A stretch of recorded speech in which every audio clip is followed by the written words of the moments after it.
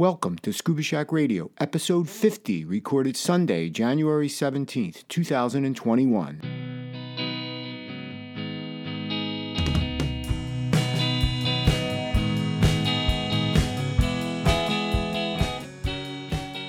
Scuba Shack Radio is a bi-weekly podcast in support of our mission to empower individuals with knowledge, ability, and experience to venture underwater in pursuit of their aspirations and to advocate for ocean health and sustainability.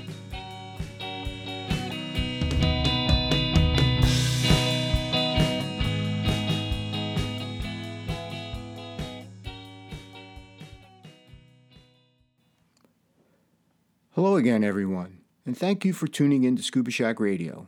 I'm your host, Jeff Centropino. Well, today, Scuba Shack Radio reaches another milestone. It is my 50th episode. Now, episode 1 was from March of 2019, and that really seems like a lifetime ago. When I started this podcast, I dreamed about getting to those different milestones, like 50 shows, etc. I knew it would take some effort and diligence to make sure I put together a consistent schedule. And over this time, I've had to adjust the timing of the show a bit because of the various busy schedules we've had at the shop. But I've tried to stay consistent. I've always felt more comfortable with routine and consistency. And these are the two elements that I look for in a podcast when I subscribe to them. So I thought it would be critical for Scuba Shack Radio to have these qualities as well. Over this time, I've introduced a couple of new features like the Sea Hunt, It's Still Alive segment and Your Next Dive. I've also dabbled into interviewing guests, and I've also thought about going to a weekly format. But right now, the podcast will remain bi-weekly so I can properly prepare and deliver the show. I may revisit that decision when I'm retired from one of my jobs later this year. So, for the 50th episode, I want to talk about the PADI Equipment Specialist class that we just wrapped up. Then I thought it might be appropriate to discuss the Paris Agreement of 2015, given that the U.S. looks like we're going to rejoin it. And then I want to wrap up with another installment of Your Next Dive, and this time I'll do something a little different. So let's get episode 50 of Scuba Shack Radio underway.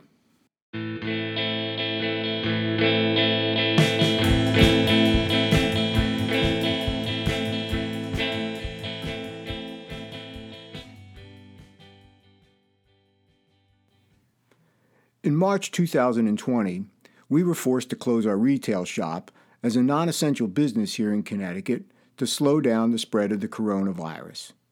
That also meant that we had to cancel all of our open water classes until we were able to open up again and gain access to a pool. Quite honestly, this was an extremely anxious time for all of us. We had to do something. So Monty had an idea that we pivot to virtual training. And that was the genesis of the Scuba Shack Studio, which has continued to evolve over the past 10 months. Now, our first virtual training class back then was the PADI Equipment Specialist course. And we kicked off 2021 with this course, and we just recently completed it where we had 9 people participate. So today, I want to talk a little bit more about the course. I wanted to do this because some people might confuse this class with service technician training. And it isn't going to teach you how to service a regulator or give you the detailed knowledge and experience to visually inspect a tank. It is designed to give you a better working knowledge of your gear. As the introduction to the electronic learning indicates, the course has been designed to give you the knowledge of how and why certain pieces of gear work. The way we conduct the course is to sign up our students for the PADI Equipment Specialist e-learning and have them complete this before we start the virtual training sessions. The electronic learning outlines the benefits of owning your own gear and then dives into all the equipment. In the cylinder section, there are a couple of videos that show you how both steel and aluminum tanks are manufactured. Also, in the scuba cylinder section, there is a great description of the markings on the tank. When you get to the tank valve section, you get a great visual showing all the inner workings of the valve. Now, I did a segment on tank valves in episode 45 of Scuba Shack Radio.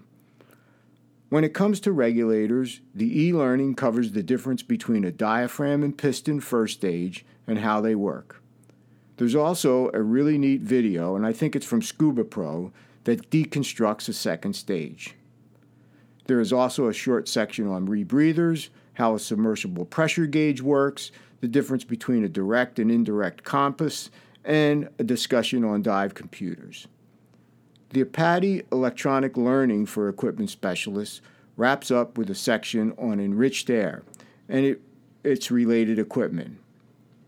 Now, after completing the e-learning, we take it to the virtual classroom, where we go a little deeper into the equipment. We've structured the virtual sessions over 3 nights, totaling in excess of 6 hours. It's pretty cool. We use real equipment with up-close live camera work to show and explain to the students exactly what the piece of gear does and how it operates. We show them what a piston and a diaphragm looks like on the first stage, and there's also a discussion on potential problems. We talk about things like air spools failing. The virtual session reinforces the basic knowledge of the electronic learning and allows for questions, dialogue, and discussion. Another neat thing that we do during the virtual sessions is to remote broadcast from the service department. From the studio, our instructor can bring in a video feed from the shop area where we can show a technician working on different pieces of gear. We can show the students how a second stage is tuned and how we measure intermediate pressure on a first stage. We can also show a complete visual inspection of a tank. One of our tools is a small camera that can be lowered into the scuba cylinder to get an up-close view of the area inside. Showing the students the inside of a cylinder adds to the effectiveness and engagement. Again, spreading it out over 3 nights seems to be like the sweet spot. As I mentioned at the beginning of this segment, the coronavirus shutdown forced us to do things differently. Most expediently, the PADI Equipment Specialist course allowed us to move towards virtual instruction. It also provided us the launching point for the establishment of our studio and gave us valuable experience in what we needed and how to best deliver live online training. This course is now part of our regular offering. Funny how we never thought it was critical to get on the calendar, but after having done it now several times, I'm pretty sure the Equipment Specialist class is here to stay at Scuba Shack. So you should check with your local dive shop to see if they're doing it, and if not, ask them to put the PADI Equipment Specialist class on their calendar.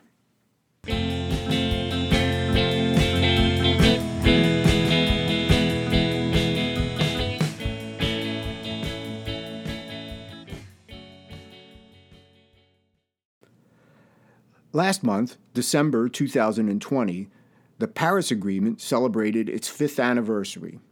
Unfortunately, the United States of America really wasn't part of this celebration, given our withdrawal, which was effective in November of 2020.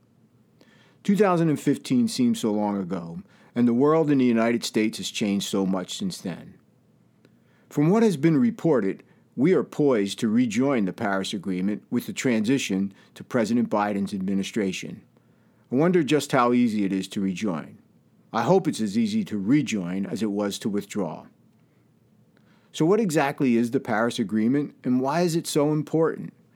I'm a little embarrassed to say that I really didn't know that much about it, which meant I needed to understand this treaty a lot more. First off, yes, it is a treaty, a legally binding international treaty that was executed in Paris on December 12, 2015. Now, it was executed by the parties of the United Nations Framework Convention on Climate Change, or UNFCCC. Now, the UNFCCC was established in 1992, and it was originally based in Geneva, Switzerland. Since 1995, it is located in Bonn, Germany. It has a staff of 450 people from over 100 countries. The executive secretary of the UNFCCC is Patricia Espinosa of Mexico, and she has held this position since 2016. If you go to the UNFCCC website, you can click on the Paris Agreement tab at the top. From there, you can view a short 2-minute video about the agreement. You can also access the actual agreement, which is what I did. It's not a huge document. It's only 25 pages long, and it consists of 29 articles. Article 2 sets the goal. Specifically, Article 2, Paragraph 1A states, "The agreement, in enhancing the implementation of the Convention, including its objectives, aims to strengthen the global response to the threat of climate change in the context of sustainable development and efforts to eradicate poverty, including by holding the increase in the global average temperature to well below 2 degrees Celsius above pre-industrial levels, and pursuing efforts to limit the temperature increase to 1.5 degrees centigrade above pre-industrial levels."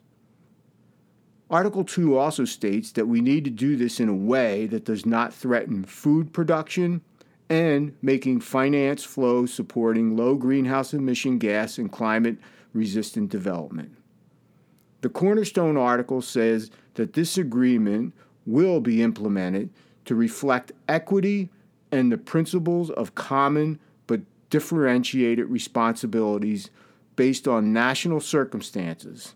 Now that's pretty powerful. To me, that means wealthy, powerful nations should be the leaders.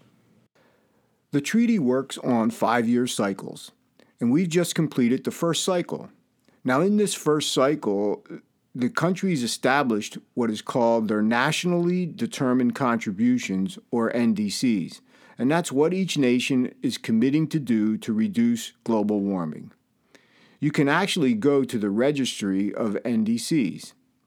It states that 190 countries have submitted their first NDC, including the United States, although that first one was submitted September 2nd, 2016, and that 8 parties have already submitted their second. The United States' goal back then was to be 17% below 2005 emissions by 2020 and 26 to 28% below the 2005 emissions by 2025. It stated that our targets were fair but ambitious. I think the overarching theme of the agreement was that we were all in this together. Developed countries have to help developing countries. Everyone has to play their part. Perhaps this is the idea that we are all in this together is why the U.S. gave notice to the Secretary General of the United Nations that the USA would withdraw, and they gave that notice on November 4th, 2019, with the effective withdrawal date of 4 November 2020. How ironic or dubious that this date was right around our presidential election. I guess the good news is we haven't been gone that long, and we can again be a part of this. More good news is that for the first time in 2020, the UN Climate Conference started to have a dialogue about the ocean, and in 2021, there is a push to get ocean-based climate solutions into the Paris Agreement. Not so good news, however, is that the International Maritime Organization, or IMO, who represent the shipping industry, is backtracking on their commitments. To put this into context, the shipping industry emits as much greenhouse gases as the 6th largest country's emissions, so it's not trivial. So I'll close out this segment again by stating that I am encouraged with the very real aspect that the United States will again rejoin the Paris Agreement and that we will renew our commitment towards addressing climate change.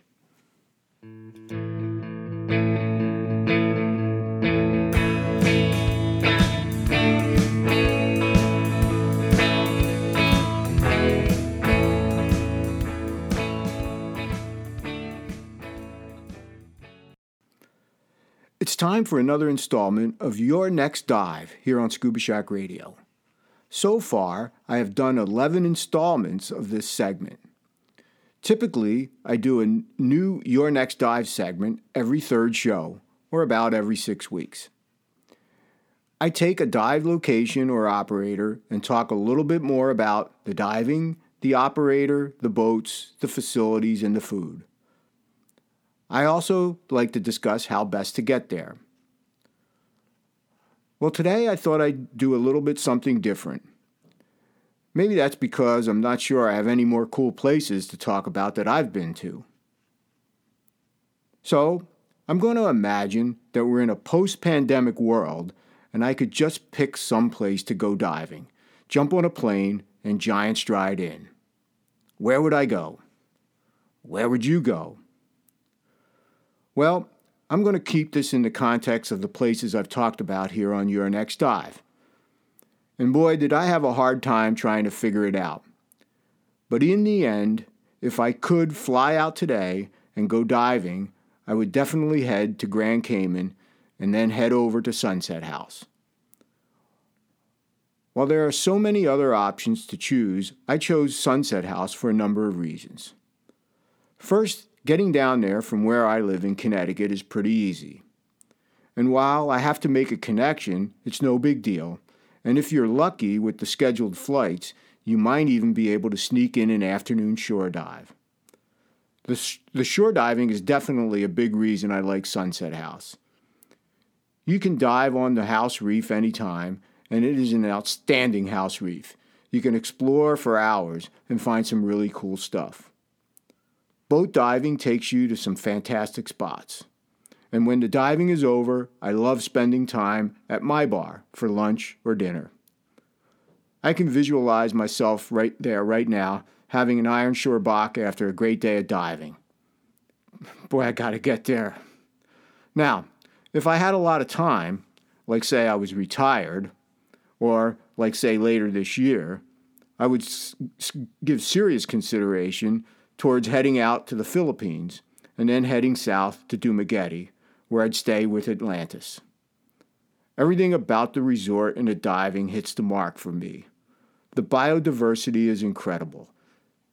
You get the reefs with 450 different species of coral and the muck where you can watch stuff closely as the sand comes alive. It's outstanding.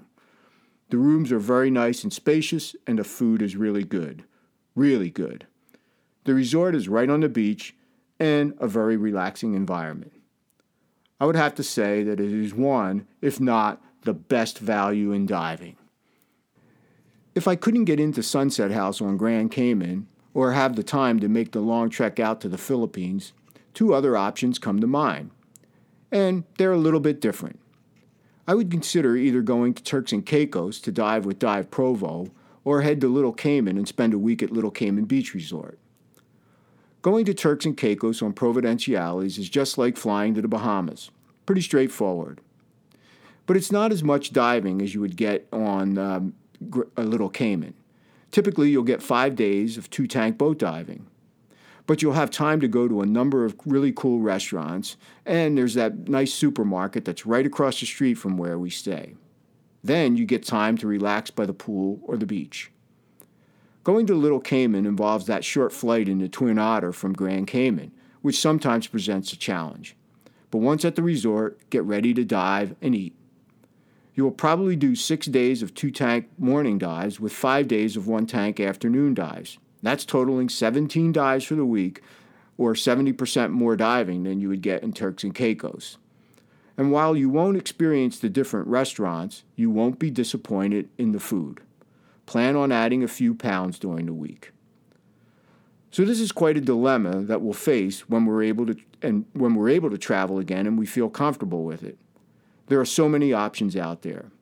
I know we're still trying to set up a Memorial Day trip to Nassau with Stuart Coves and keeping our fingers crossed. We all have our favorite places to go diving, our go-to spots, and we all have the places on our list of places we want to get to. I have been fortunate to have had the opportunity to dive in some really cool places and love to go back to all of them. That sounds like a goal. But if I had to choose my top 4 spots right now, they would be Sunset House on Grand Cayman, Atlantis Dive Resorts in Dumaguete, Dive Provo on Turks and Caicos, and Little Cayman Beach Resort. Break out the passport. Let's get traveling.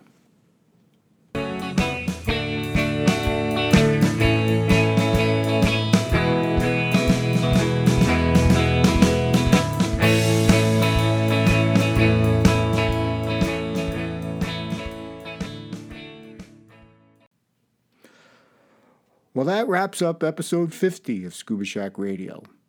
I want to again thank everyone who continues to listen to the show and to follow us on Facebook. I look forward to talking with you again in a couple of weeks, but in the meantime, please stay safe, everyone, and take care.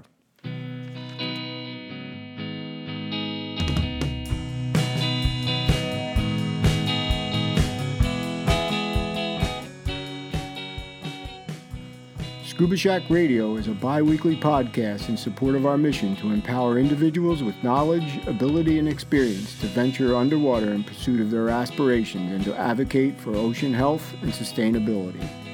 Talk to you next time.